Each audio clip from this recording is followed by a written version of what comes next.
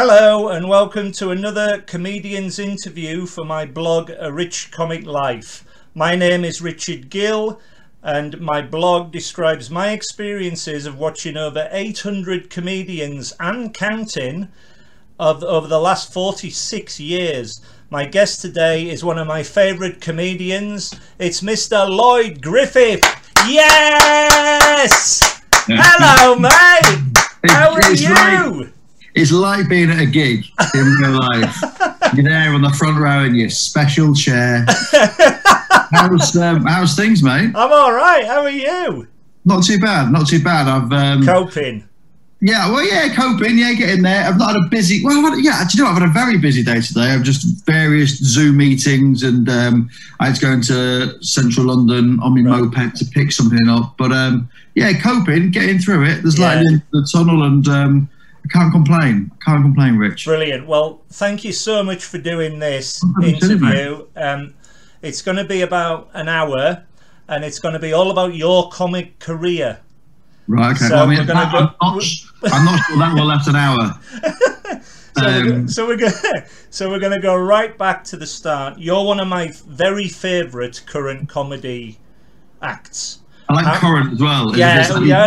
No. But you make me laugh so much, and you know it. How did you become a comedian in the first place? Well, I've always known that I'm a bit of a div, like a bit of a clown at school. Always a bit of an idiot. At home was always playing up. Got quite a funny family as well. Like my mum's really funny, my aunties are really funny, my uncle's really funny. So I was always surrounded by naturally funny people, and so I just remember being young, like when I was really young, and watching TV and just thinking, oh, I'd like to do what they're doing, and obviously that didn't happen for 20 odd, 30 odd years until it kind of really came to fruition. But I kind of went off on my singing career first off, and then after the singing career, I kind of decided to dip my toe into comedy, and you go to open mic nights, and then I remember going to a comedy course actually it was in Regent's, just around Regent's Park, and I went on the same day as Rob Beckett. We don't remember each other being there, but we looked at our emails and we realised we were on the same course on the same day, and there was a number of people on this board, and they were just saying, it's a long old slog. You know what I mean? You're going to be doing it for like 3 to 5 years before you will even make any money. And they were kind of putting a bit of a downer on it, really. And it was good advice, but it just made me go, do you know what? I want to try and do it quicker than that. And luckily, I just did a lot of MCing. I did a lot of MCing at the start, which just enabled me to, to kind of kickstart stage time, really. I mean, because not a lot of people like to MC at the start. And then I went to a lot of comedy. When I moved to London in 2008, I went to a lot of comedy in London. I lived in Aldgate East at the time, and I went to Backyard Comedy Club, which was then called Finfig Comedy Club, which then changed back to Backyard Comedy Club. Lee Hurst, yes, of course, was hosting. And I remember the first show that I went to, opening act was Milton Jones, the middle act was Stefano Paolini, and the closing act was Mickey Flanagan. Wow. And but Milton and Mickey hadn't been on TV at the time, and I just remember thinking, like, how are they, like, why aren't these on TV? And like, how are they making, like, this is incredible, like 220 people in a small room. I was like, this is insane. Like, the atmosphere was just out of this world. And every week I used to go, I used to, like, basically collar various different friends, like, do you want to go to this comedy club every week? So I think I went like 3 or 4 Fridays or 3 or 4 Saturdays in a row. Like, Lee Hurst was a bit like, oh mate, it's getting a bit weird now. I was like, yeah, isn't it? But like, I didn't really know of any other comedy clubs, and then would read Time Out, would kind of like speak to various people, asked, and then after about 2 months, I asked Lee Hurst, I was like, look, how do you get into comedy? Like, how do you get onto stage? He's like, well, you can't do it here, because at the time they didn't have any new act nights. It was just a pro act night, on the Friday and Saturday. He's like, go down to Comedy Caf, go down to Backyard, downstairs at the King's Head Crouch End, speak to people. And that's what I did. And then about 6 months later, got my first gig, and it was absolutely fine. Like, I wasn't great. And it just kind of kicked off from there, really. You just keep going and keep going, try and hone your act, figure out what it is you want to say and stuff. So, but I had the experience of singing and performing, so I kind of knew how to work a stage and work an audience to an extent. But so yeah, all kicked off from there, really. From just so me. What sort of year was this? We're talking your first gig.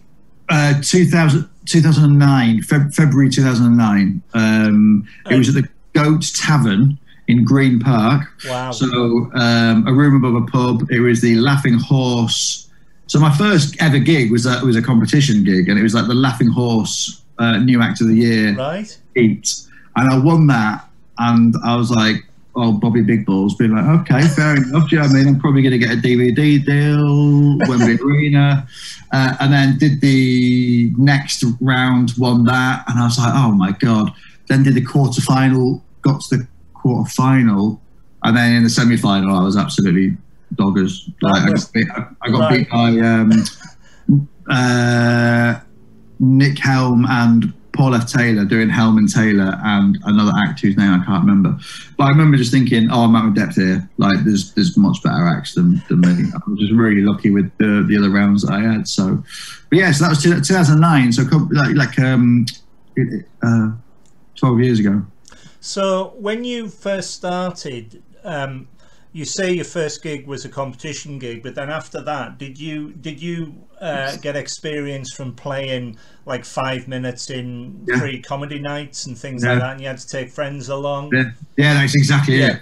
And I think, a lot of people that that go to comedy, like James Gill's nights, are obviously like, it's a brilliant night. It's a little gem of a night. If anyone ever says to me in London, like, oh, where's good to go in comedy, when there's not a global pandemic on, you do recommend, either touring shows or various club gigs. But one of them is, you go, oh, well, do you know what?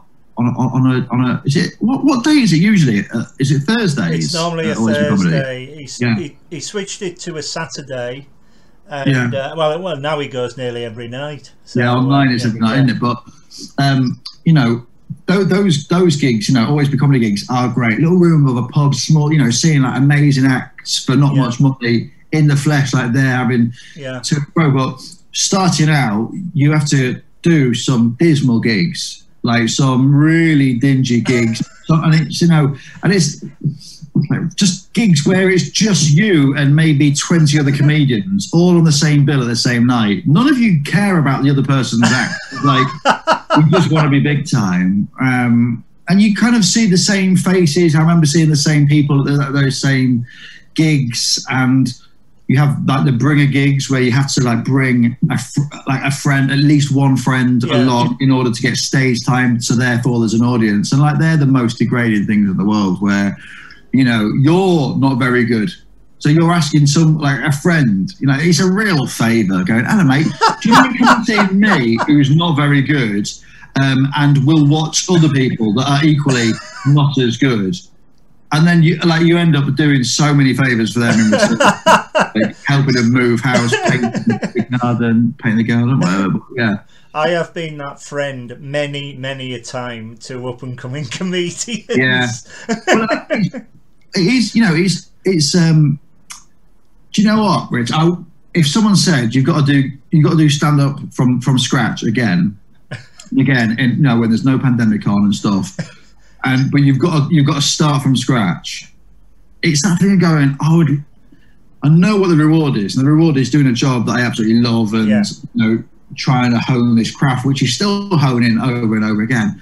But would I want to go to a gig at like 7:30 to put my name down on a list to hopefully get some stage time, having brought a friend from work that I don't really know that well, and then buying them a drink, and you're earning, it's just. I've been there. I remember, but you do anything for stage time. You do absolutely anything for stage time. And I remember I had a job, like quite a serious job, which was well paid and had security, and I decided to give all that up to, go to Swansea on a Tuesday night for 80 quid. But I remember finishing work on either a Monday or a Tuesday, and then getting like 2 or 3 hours off work, and then basically cycling to King's Cross, getting a train from King's Cross to Edinburgh. Wow. Doing 5 minutes stage time at the Red Raw stand night. Wow. I had some sleeping pills and 4 cans of Stella. Had them on the sleeper train on the way back, because I didn't realise there were beds. I thought I had a bed, but it turns out I just took the seat. So I was like, oh, that's not ideal, is it? Then I'm drinking this Stella and these sleeping pills. I've got a photo of it on my phone somewhere. I'm sure I can find it. And it's just like me with like, they give you a little sleeping mask, and you just sat on a seat and you have to try and sleep.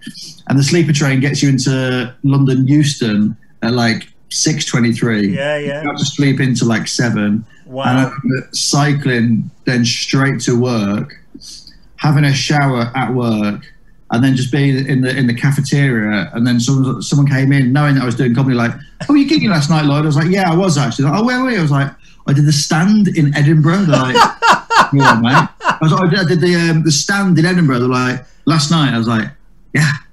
And I'm like, wow. I was like, I just got the train, at 4 o'clock. So how regular was that then? Were you fearless going to these places? Oh yeah, I like I was going anywhere. I was genuinely going anywhere for stage time. And like at the start you're doing 5-minute sets in these like really like long evenings, which just last an age. And it would be like if there was someone good, you'd be like, oh my god, this is great. I felt, because there was a lot of dross there, and I was 100% some of the dross, some of the nights. But then I remember seeing Pat Cahill and just being like, wow. Susie Ruffle, early doors. That Susie just definitely had something. Do you know what I mean? There was like you going, wow, and there was just there was certain people where you just be like, oh, this is great. Like Joe Davis. I remember seeing Joe Davis. And it's just batshit, him bringing out like this little kind of like kids recorder, just doing stuff like that. And you're going, no, this is great. But yeah, so I was honestly doing anything for stage time. And then you would get 10-minute gigs outside of town. So you drive to those gigs. You drive other people to gigs outside of town just to get stage time. And, I kind of loved it. It's brilliant. That's a reason why I write the blog, because for me it's magical to watch these great acts start and develop, and watching them time and time again to me is just brilliant, because the blog is such an enthuse. Because it's the hardest thing to do in the world, to walk out onto a stage and within a minute try and make an audience laugh. I honestly don't believe that is the hardest thing in the world. I think there's certain things if you can get right. I think there are much harder things in the world, and I think there are much more jobs that are like being a paramedic or a teacher or single parent mum, and that's I just think with comedy, once you've got it, doing that at the start is the hardest job, because it's like if you really want to do it, if you really want to be a comedian and it doesn't work, if you go out every night, it is the hardest job, because that's not going to be your job. And the hardest thing is to accept that, I'm not cut out for this. But if it does work, then you kind of figure out how to do it pretty early on. And some people obviously fly really quickly. Some people it takes a little bit longer. It's you do anything for stage time at the start. I was chatting to Rob about it. And I had a go. I've told this story to many a comedian, but I actually had a go. I got it out of my system very early on, and I went to the promoter and I said, look, I think I can be a stand-up comedian. And he goes, he said, there's a gong show for old folk. It was at the Edinburgh Fringe. It was on a Monday afternoon. And I said, right. And I went away and I wrote a script and I read it out to him, and he said, this is brilliant. Go and knock 'em dead. Now I ran on, and there was 3 people in the crowd. There was 3 old fellas. And the first thing I said was, "Hello, everybody. I think I look like Eddie the Eagle Edwards, but I can't see the resemblance myself." Thinking that would get a killer laugh, because obviously I'm his double. And one old bloke at the back just went, "Fuck off," and gummed me off. So I walked up to my own footsteps, and the promoter went, "Go on, have another go, have another go." So I did the same thing, roughly happened again, and I looked at him and I said, "Well, I think my place is in the audience. Never say never again, but, you know, I will support them forevermore." But I've had friends that have basically gone, "Oh, I'd love to have a go of it." I go, "Well, you know, do." Yeah. There's, you know, there's only one way of finding out if it is for you or not. And it's interesting. Some of the people that have said to me, "Oh, I really want to do it," you go, "Okay, cool." And then some of them that actually do it, you go, "Oh, well, fair play to you," you know what I mean? And then that have gone on to do it or haven't gone on to do it any further. Yeah. And I think it's really weird as well, because like I think certain people are born naturally funny. Certain people are born naturally funny. And I think certain people are born with the ability to write really funny stuff and then learn how to deliver it. And I think I personally think I come under the naturally funny end, because because I struggle to write, but I find that harder than, you know, I'd rather if someone's I'm not rather MC, but I just would be able to just riff and just have a little bit of fun rather than come up with you know, an idea off the spot and just go with it. But I think there's certain people that come to you and go, "Oh, I think I could be a comedian," and automatically you go, "I don't find you naturally funny." So unless you've got the ability to write something killer, then fair enough. But there are people that, you know, in dressing rooms, you know, up and down the country, you're going, "God, you're not naturally funny." Like I don't enjoy hanging out with you, but there are certain people that you're going, you know, I mean, obviously you don't have to be on the whole time. You don't have to be like funny the whole time, but there are certain people you just enjoy being backstage with because they're just naturally funny the whole time. Certainly watching. Sometimes they're not my own English.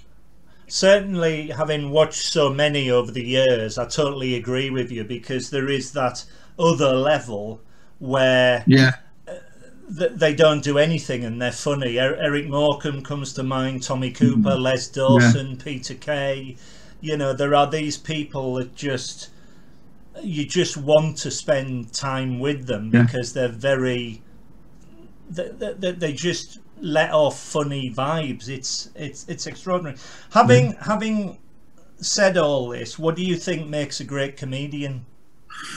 Personally, I think making a great comedian is someone that is just naturally funny anyway in real life. And they're the people that I admire and love and have been lucky to work with in real life are just naturally funny the whole time. Like I like growing up, like I loved Lee Evans. I loved Lee Evans, and we used to watch Lee Evans, Eddie Izzard. You know, I remember doing like a 5-minute or 10-minute spot at the Comedy Store, and I'd just done it, and I'd had a good one. Like no standard ovation, but I'd had a good one, and I just stood at the side, and then someone just came and stood next to me and was like, "Was that your first time?" And I'm like, "Oh God!" Like, and that was like, they just came, not a crowd. Literally, I was stood at the back in the dark, and then someone came and went, "Is that your first time?" And I just. And I just turned around and went, I didn't turn around, I was like, "Did it look like it?" And I turned around, it was Eddie Izzard. And I was like, "Wow." "Oh, is it like, did it look?" He goes, no, I'm just saying, like, I hadn't seen you here before. Like, I just wondered, is it your first time at the store? Wow. I was like, "Oh, no, it's my second time at the store." But he was like, "I really enjoyed it." I was like, "Oh, thanks very much." And then we started chatting and we went backstage, and he was very funny, like just naturally very, very funny. And then there's a bit where Ben Norris was running late, and Eddie was just dropping in to see Don and the rest of the Comedy Store crew. And I remember Graham came through, and Graham was like, "Eddie, we might have to ask you to go and do like 5-7 minutes just to fill." And it was so funny seeing Eddie Izzard just shit himself going, "What? No. Oh, I don't know. Like, who are we waiting for?" It's like Ben Norris, like, "I just, you know, I'm an albums guy. I'm not a singles guy. I couldn't go on and do And you just saw him pacing up and down. Yeah, and he was being funny about it, but you could see he was genuine. There was not fear, but like it had gone on and done something amazing. But it was so funny. And then Ben Norris came through like with minutes to spare, and like motorcycle boots on. He'd come from Southend, he had a motorbike helmet in his hand. And he went, Eddie, and he was like, Ben, oh my God, I'm so happy to see you. I wanted me to go on, but you've got to go on. And Ben was like, no, you go on. Like, that's what, I'd rather watch you than watch me. He was like, no, please. And it was just really funny. But like, sorry, just to put that point where, you know, I remember watching Eddie Izzard growing up and thinking he was so funny. And then to meet him in real life and him be as funny. And, you know, Lee Mack, I absolutely like Lee Mack, Sean Locke, like two of my idols. Again, like growing up watching them, and I've been lucky enough to obviously to work with them, and they're really funny. Like they're really funny. Comedians football. You go to comedians football, and there are certain people that are just hilarious at comedians football. You know what I mean? That you just think, oh, it's great. You know, it's that's really fascinating. It's really good. So I personally, I know that there are people that aren't naturally funny off stage, but I just got the gift of the gab, can go on stage and then are just really extremely funny. I mean, always have an act that they are a character on stage, and that's them on stage. Whereas personally, I love naturally funny comedians. That's brilliant. That's so good. You perform with choirs at Westminster Abbey and other major London venues, and brilliantly incorporate the singing into your comedy act. How did the singing come about? Well, it was mainly due to like, how did the comedy come about? I was already, I sang as a, are you on about how did I start singing? Yeah. Like, I was just like in a normal school in Grimsby, and then I had a godfather who basically had a bit of retirement money left over, and he was like, look, do you want to go to this school for a few years? And I was just like, yeah, fair enough. So it was a posh school, but I mean, not that, you know, it was in Grimsby, so I mean, it's all relative, isn't it, really? It wasn't like Eton or Harrow, it was just like a private school in Grimsby.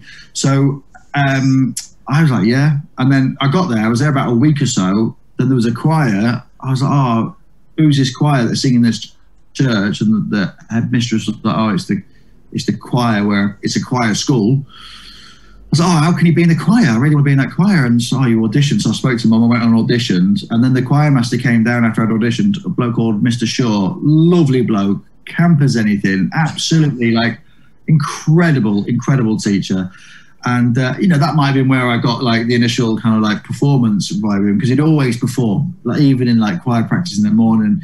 He came down, he was like, we'd really like Lloyd to join the choir. And Mum was like, okay, that's great. He was like, so it's rehearsal Monday, Tuesday, Thursday, Friday, 8 o'clock before school. And then there's evensong Tuesday, Thursday, Friday after school, and then 2 services on Sunday. And Mum was like, yeah, no, actually, to be fair, Lloyd is quite busy at the moment, so I'm not entirely sure that works. And he was like, and then you do get 50% off the school fee. She went, actually, double check, he's fine. Yeah, he's fine. We can start Monday. So then I just started as a choir boy at the age of 7.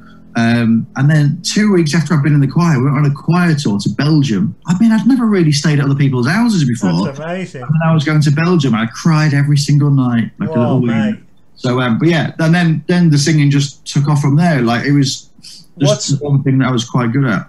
What's brilliant watching your act is that you introduce it either midway through or near towards the end. So you've always got that brilliant ammunition's the wrong word, but you're so good at doing it that it's a guaranteed crowd pleaser, and it's wonderful to watch. It really is. You know, I get a lot of stick from a lot of other people just being like, well, it's cheating. You sing and you get a round of applause. I'm like, yeah, 100%. I mean, like, I've spent 20 years training as a singer. I was like, I'm not going to just waste that. I was like, if that gets an applause, I was like, my jokes aren't, so that may as well do.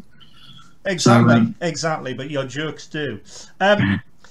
You've supported Rob Beckett in 2013 and Jack Whitehall in 2017 on separate tours. What was that like, supporting him? Yeah, it was great. Like with Rob, so like Rob's one of my best mates, and we started roughly at the same time, and you know, we just became really, really chummy. And then obviously he had a kind of cataclysmic ascent to fame, and well, it's a success more than fame. And he won all these competitions, then got some TV stuff early doors, and it was becoming apparent that he was going to tour, and so he just said, look, I'd just rather go on tour with me mate. So that's brilliant. That's kind of how it came about, and we used to drive around with his little Nissan Micra, his little automatic Nissan Micra, which was great. We used to share rooms, you know, for the first. I actually went on tour with Rob for 3 tours. I did 3 tours. So it was like about 4 or 5 years of touring, but that was great. I mean, going on tour with Rob, it was just like 2 friends, and it would, you know, we'd help each other. We'd help each other with material and, you know, support, because obviously away from home and what have you. We're both quite like home kids, really. So that was fun, and again, you know, was amazing. And then next level, I've done 2 tours with Jack now. First one in 2017, and then the second one in 2019. Right. And really great, but just like a different level of touring. You know what I mean? So were these like more like arena tours then, or? Yeah. So Rob's first ones were like anything from 50-seater to 300-seater. Right. And then they got bigger and bigger as you know, as his kind of success grew. And you know, was going to like theatres, you know, big old theatres, and now he's doing like huge rooms. I mean, Rob's doing really big rooms. But then Jack, you know, he's one of a few people that does arenas. You know, there's only a handful of people that do arenas, and so like went on tour with him, and it started off in 2017 just doing the theatres as warm up, and I was genuinely dreading doing the first arena, just thinking, if I'm crap, I don't think I can face it. Do you know what I mean? Being like, knowing that I can't do arenas, knowing that, you know, if he goes, do you know what, we'll get someone else in. So I'll just be like, oh God. And then luckily the first night in Liverpool went really well. And then I just came off, rang my agent. I was like, I'm an arena comic. I want to do arenas.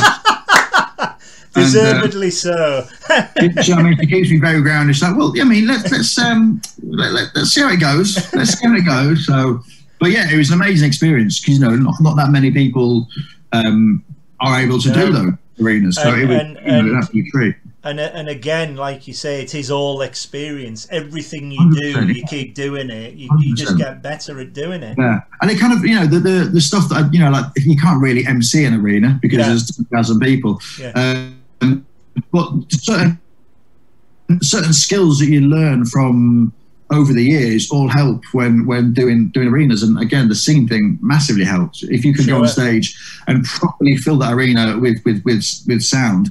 And I did it early door in the arena sets. I'd always sing early doors just to kind of get that applause. So people were going, oh, we've clapped already, it must be good. And it's a bit of a cheat thing going, it works, like you said. But again, I'm still going to take it, and then hopefully you'll laugh at the jokes. And, you know, luckily they did. So it was an amazing experience, and one that, you know, I still think about a lot. He's obviously very honoured that Jack asked me on that tour, and that Rob asked me on his tour. So, and it's now great that I'm doing my tours, and you know, climbing up the capacities, not at arena scale yet, Rich, but you will be there, my friend. I'll be there.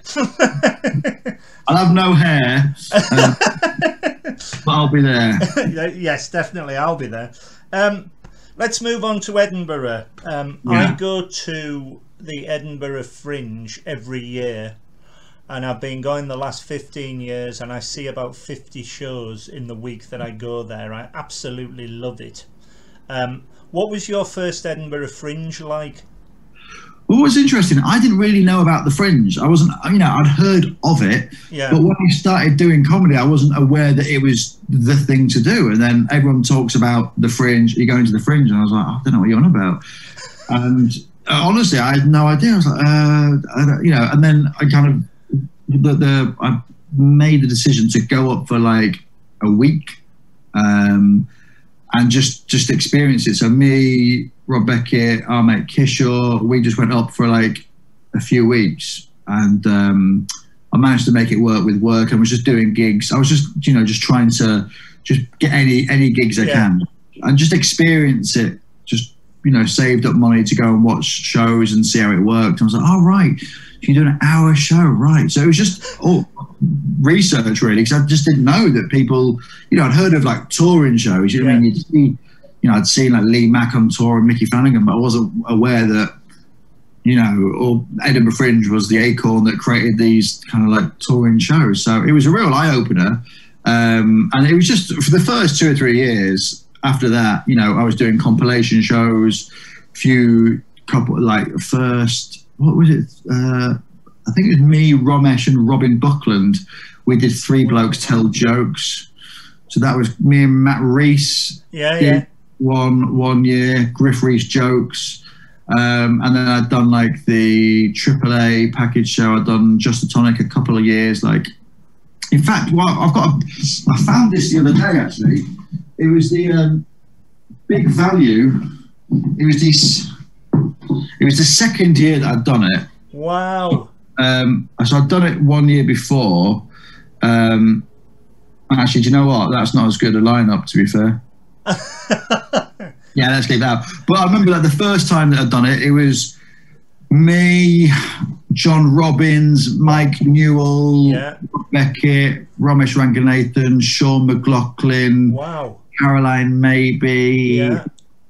So there was like a real kind of like, what a bill. Yeah, it was you know, on 3 different bills, but it was really fun. Flange Crammer. Yeah. So it was, you just did that, and then you go up, and I did my first hour in 2013 maybe. But yeah, it was a real eye opener, and for anyone that hasn't been, like, when it comes back, then, you know, wholeheartedly recommend you go there if you like comedy theatre. You just step off that train and the atmosphere hits you at Waverley. It's just extraordinary. I've seen and loved your solo shows. I've seen Inundated in 2017 and All Rounder in 2019 at the Soho Theatre, together with your many performances at Always Be Comedy. Describe how you get your ideas for a show, and if there is any sort of writing process involved. How do you go about constructing a show? It's weird, really, because every year is a bit different. Every year, you know, it just depends what I've done in that year, and whether it kind of has the premise of a show in that year. So Inundated was about how I'd been dating a dating columnist, and then we broke up, and then All Rounder was a little bit, I didn't really have much of a theme. It was just an hour and a bit of jokes, really. It was brilliant. The show that I've got, I really enjoyed that, and that Soho Theatre run was absolutely lovely, because sometimes London gigs, touring especially, can be quite difficult, but Soho Theatre, those 3 or 4 nights were just absolutely electric each night, and I got really drunk every night. I've got a great photograph of us. It's really good. I remember that. In the booth. Yeah, I don't think my eyes are. I mean, there's a very much a bit of a Romesh about me in that photo, where I'm kind of like, my eyes. I've got a kind of, I can't. I think it's this one. Is when I get drunk, this eye just absolutely does its own thing. Oh right. That's probably why. But and then the show that I'm doing, that I've done in 2020, and I'm redoing at the end of this year, is that's got a story about it, very much a story about me wanting to sing the national anthem at the Euros. So sometimes I just start with there's a story, and I build it from there. And in some years it's just an hour and a bit of jokes with a little bit of a theme, but ultimately it's just me having come up with material and funny things that have happened in that year. So it just depends what year it is and what's happened, really. The new one is Not Just a Pretty Face. That's right, isn't it? Yeah. And we had tickets for that last year, of course, which had to be rescheduled. So now we're hoping to see you. It's something like October this year. October the 10th, I think it is. Is it Leicester Square Theatre? Yeah. We will be there. You'll be able to hear the laugh. I got a nice little Either way, I've got a little plug in there as well, and then knowing that one, I'll have the biggest laughter in London, because Rich Kid will be there. Hopefully not front row. Well, we're looking forward to it, really are. We're all living in strange times. It's been a horrible year. How have you found online gigs as opposed to live gigs? Do you like them? Do you do a lot of them? Yeah. I at the start, because we didn't really know how long this was going to go on for, I was a little bit skeptical about doing online gigs. Yeah. Just because because I'm quite a not a physical comedian, but I just like to be in the room. Yeah. I always think, I'm not like a one-liner. I like to be in the room, kind of like speak to people and stuff. So I was just a bit apprehensive as to whether I'd actually be any good. And then I tried a few and really liked them. And what you just got to realise, it's a completely different skill set. It's a different, well, for certain people, it's, it's not like you're doing stand-up live on stage. It's like you're doing an evening with, it's a little bit like you're doing, a chat show where it's, you're just kind of like telling it a little bit of a different tempo.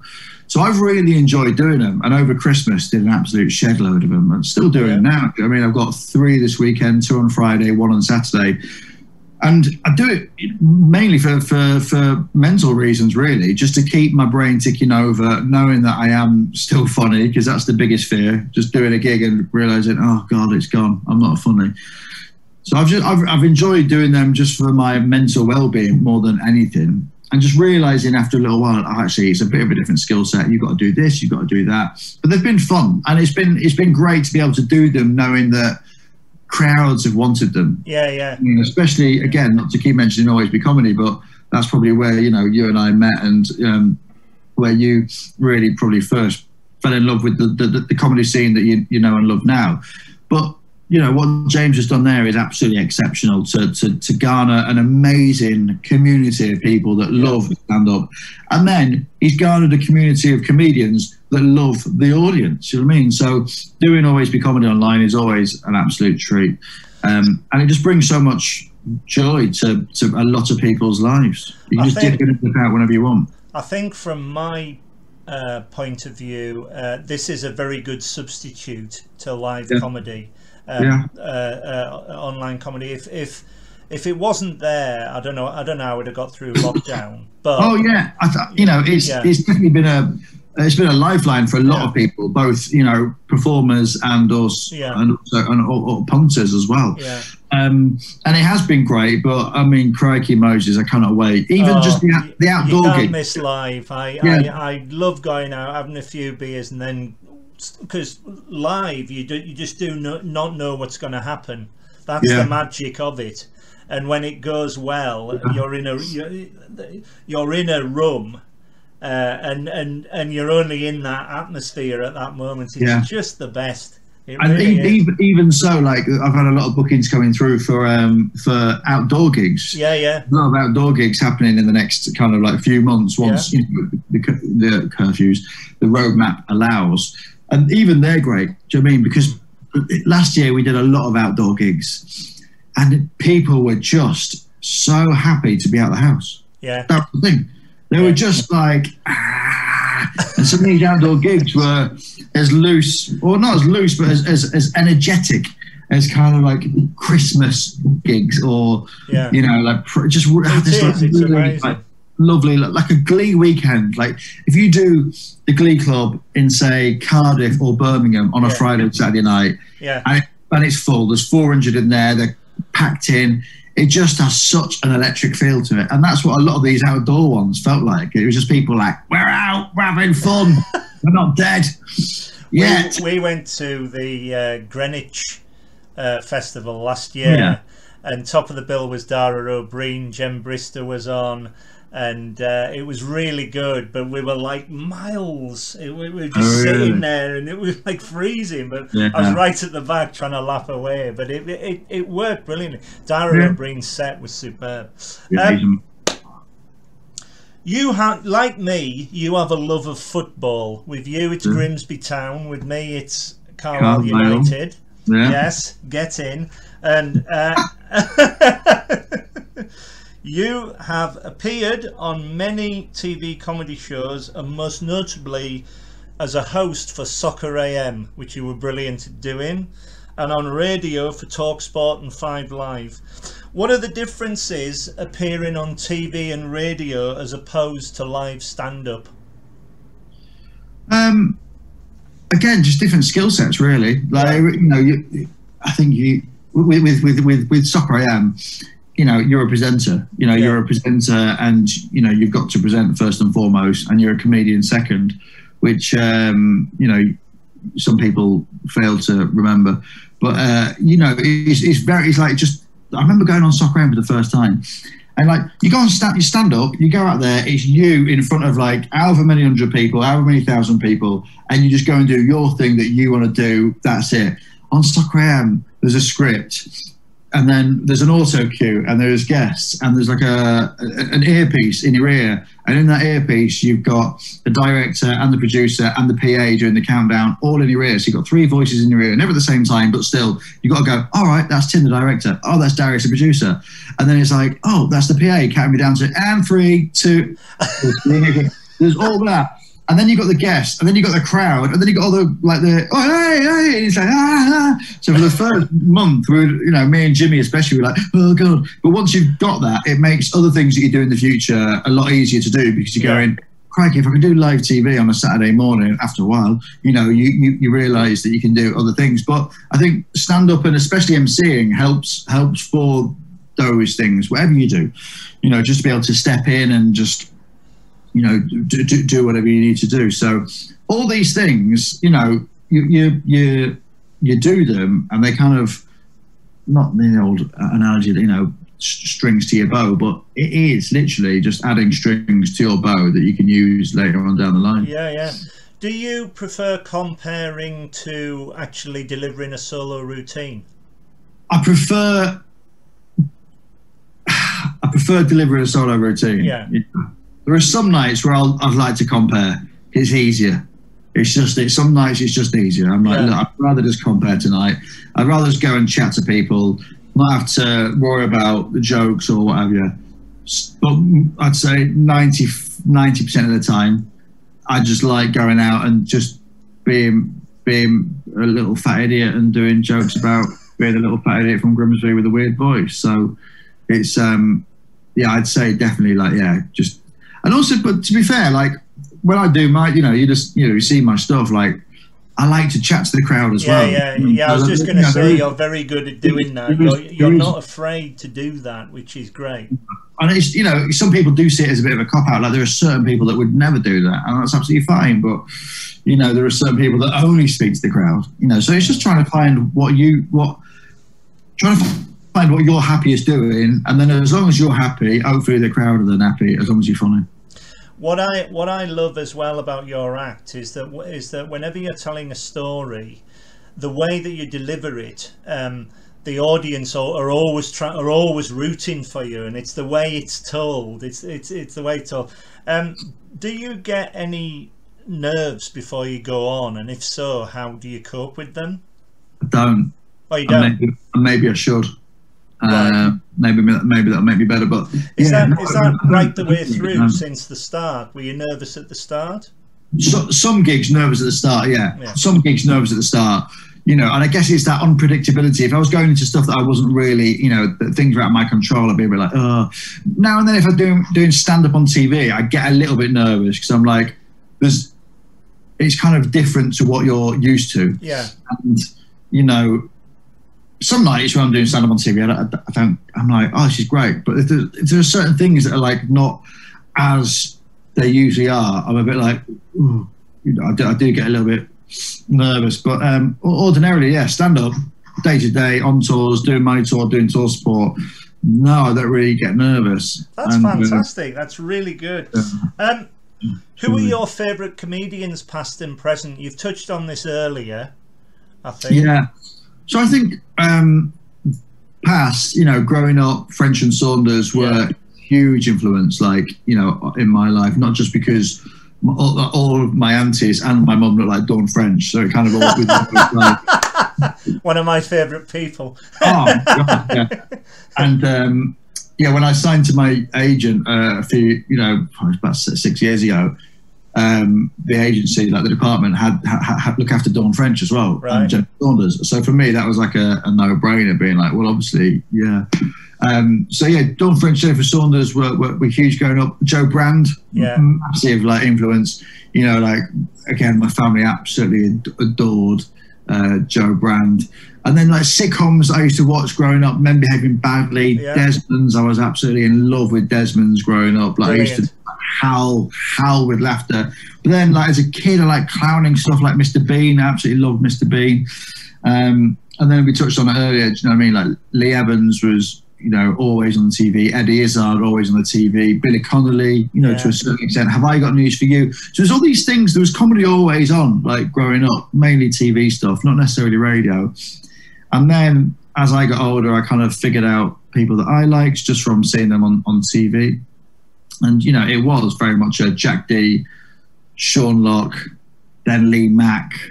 And just having like these soft spots for these certain comedians. That's brilliant.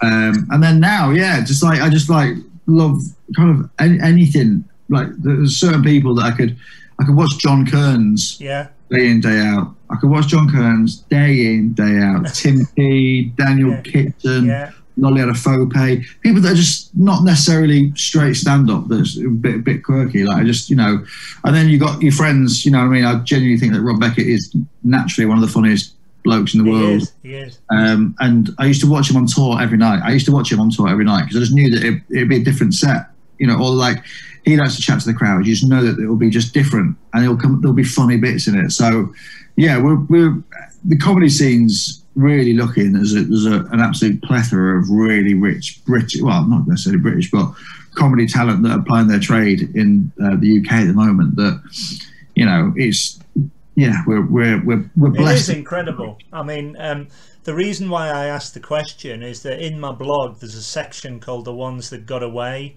and I've listed 25 comedians who I would have loved to have seen and have either passed on or I just haven't had a chance to see. And top of the list are Morecambe and Wise. They were the reason why I love comedy. But I have seen the first year we went as a family, I saw Les Dawson and I saw Tommy Cooper. And in that year, Les Dawson was just phenomenal. And just, I'm gonna make this audience laugh, and he did all the characters and the piano and everything. And Tommy Cooper, the curtains opened and there's nothing on stage but a bed, and he's lying on it, and there's one woman in the crowd laughing, and it trickled round, so everybody's laughing. And after about 5 minutes, he popped his head up and he just went, "What? Somebody come on!" And that was just genius to watch. And Ken Dodd and the two Ronnies, that was in the 70s. And then in the 80s I went through the young ones and alternative comedy. I saw Rick Mayo and Carlisle. That was incredible. And all these comedians obviously hold lots and lots of memories. That's why the blog happened. And it's just wonderful to see, and I cannot get enough of going and praising and supporting you all. I just absolutely love it, and I hope it shows how passionate I am for it. Oh, cool, mate. Obviously, I mean, of everyone, it's you know, you're front and centre of it, so don't worry about that. I'm sure you'll be mentioned on Jonathan Ross or Graham. Well, I don't know about that. There's a number of comedians' books that I've read, like Lee Mack, Peter Kay. I've got them all here. Jack D and stuff, and they do mention two of them, like Lee Mack and Jack D especially always mention Ivor Dembina, because he like runs clubs and would give him like feedback on jokes and stuff. So there's always like certain people. So I reckon if you're not already, you will be in some autobiographies at some point. You're very kind. One of my when you said, "Have I got news for you?" one of my favourite TV recordings that I went to. We could never get into Have I Got News for You. We could never get into the recording of it, and we got in the last series of one of them, and nobody knew who the guest was, and these curtains come on, and it was the first time Bruce Forsyth was on it, and it was just the greatest recording. And there's a bit on the half-hour thing where he says, where he's playing play your Iraqi cards right, and he's trying to read the auto cue, and he's going da da da da da da, and I am crying with laughter above Ian Hislop's head, and he turns around and he goes, "Please, this is satire." And you can hear my laugh on the recording as clear as a bell. And That doesn't surprise me at all. Fantastic. He was just fantastic. Yeah. Wow. Moving on from that, like me, do you go to a lot of comedy gigs as a member of the audience? No. I don't know why I put that question in, because every comedian I asked, they've all said no. Yeah. I think at the start people do. Yeah. At the start, because you want to go and see how to do it, what's your kind of competition, how to kind of like hone your craft. Then after a while, you get a little bit sick of it. Like you do get a little bit sick of it. I think the only, and I mean, even then I've been a bit cheeky. I kind of got promoters to sort me out tickets, but like. Edinburgh, if I go to Edinburgh, I'll go and watch people, you know, friends and stuff. And but I think, like Ricky Gervais, me and Jack went to go and see Ricky Gervais at Hammersmith Apollo. Right. I went with Alex Winter, who was my tech at the time. We went to see Dave Chappelle at the Hammersmith Apollo. I went to see Ricky Gervais do a work in progress at Finchley Arts Depot. Right. Where David Earl as Brian Gittins was supporting, which was amazing because he died on his arse, and it was so bloody good. It was so good. And just hearing Ricky off stage just pissing himself at David dying on his arse was great. But yeah, so I did, and I have done, but I don't anymore, unless it's, you know, friends, you know, like I went to go and see John Kearns at the Battersea Arts Centre a few years back, just because I like seeing him. Daniel Kitson, similarly, Tim Key. So there are certain people you will go and see, and but I think because you're all comedied out, especially if you're like, you know, I'm at the point now, well, you know, pandemic aside, where you're touring all the bloody time, and then if you get a night off, you don't really want to go and see a mate perform. You want to go and see a mate after. But what I do is, you know, just see if you're in the same city as someone at the same night, and then you can go and have drinks and talk to each other about the gig and stuff like that. If you're on a bill, would you stay and watch the other acts? It depends who they are. Like, it honestly depends who they are. And you know, if you're staying over, then 100%. Do you know what I mean? If you're doing a weekend somewhere, and you know, if you're opening and someone else is closing, you know, you'd stick around and watch them. If you're closing, you'd get there early to watch them. If you want to. But yeah, it just depends who they are, and you know. You know, if I'm opening and I want to go home, I'll go home. Do you know what I mean? if I'm closing and it's like 2 hours away from home, I'll probably get there half an hour before I need to go on and then go home. But yeah, last summer there was quite a few gigs with Al Murray and Milton Jones, and so you'd stay around for them because they're, you know, fabulous. Yeah. Just before we go, is there anything else you would like to say? Do you have any online gigs planned? Have you got any podcasts? Are you writing any books or anything? And also, where can people find you on social media? Yeah, I'd just say just follow me on social media, really, Rich. It's just Lloyd Griffith. If you just type that into everything, you'll find me. So Instagram, Twitter, you're LinkedIn. On all of them. Yeah, so just give us a shout, and then I'm on tour from September. So if people want to come and see me, you know, I'm on tour.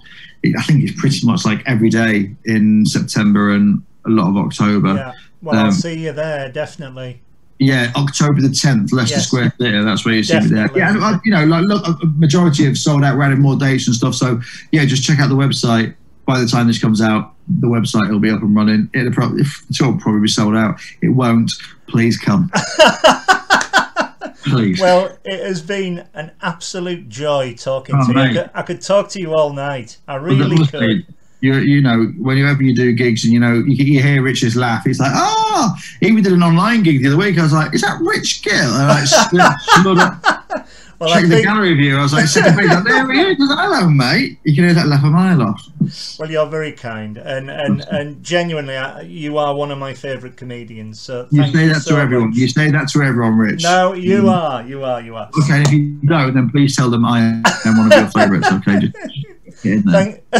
Thank you so much for doing this, mate, and all the best to you. We'll see you soon. All the best. God bless. See you later on.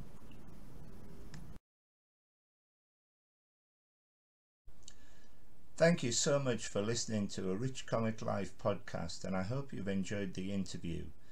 If you did, please subscribe to the podcast and leave a review. You can also watch the video interview on my YouTube channel. More comedians' interviews will be added to both the podcast and my YouTube channel every weekend.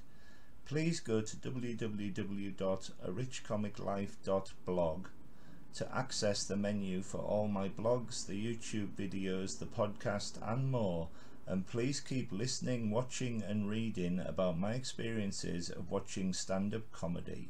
Thanks again and best wishes, Richard Gill.